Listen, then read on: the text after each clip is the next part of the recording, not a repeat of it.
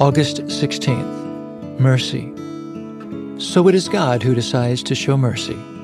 We can neither choose it nor work for it.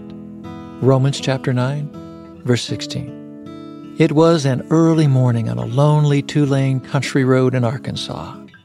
There wasn't another vehicle in sight. I just set the cruise control 7 miles per hour above the posted speed limit and began to enjoy the morning sunrise when a car from the oncoming lane suddenly exhibited blue flashing lights. I immediately pulled to the side of the road, and the police car turned and pulled in behind me. I handed the officer my license, and he asked, "What's the rush, Mr. Smith?" I confessed to being in the wrong, and when he returned from his car after checking my record, he said, "Just a warning, slow down a little." With relief and gratefulness, I replied, "Thanks for the mercy. I was in the wrong and deserved to pay the penalty of my trespass. I had no choice in the officer's decision, and though he certainly didn't have to, the officer chose to extend mercy." We all deserve judgment and sentencing for our trespasses against God. We have no argument or justification for our sin. We are in the wrong, yet God in His boundless love decided to extend mercy through His Son, Jesus Christ.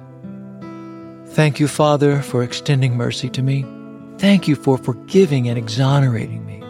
Thank you for giving me new life. Amen. Forgive us our sins, as we have forgiven those who sin against us.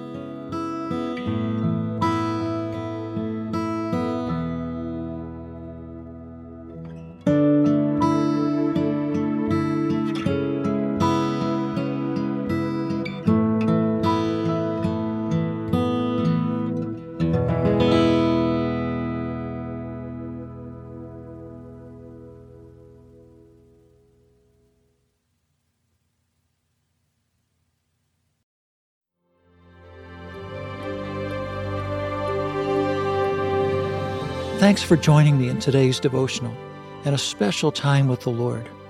For more content, be sure to check out our blog at awakenthedawn.com. Follow us on our Instagram at Awaken the Dawn Daily and Facebook at Awaken the Dawn. We also have a Patreon at patreon.com/awakenthedawn if you would like to support our work with Hope Village.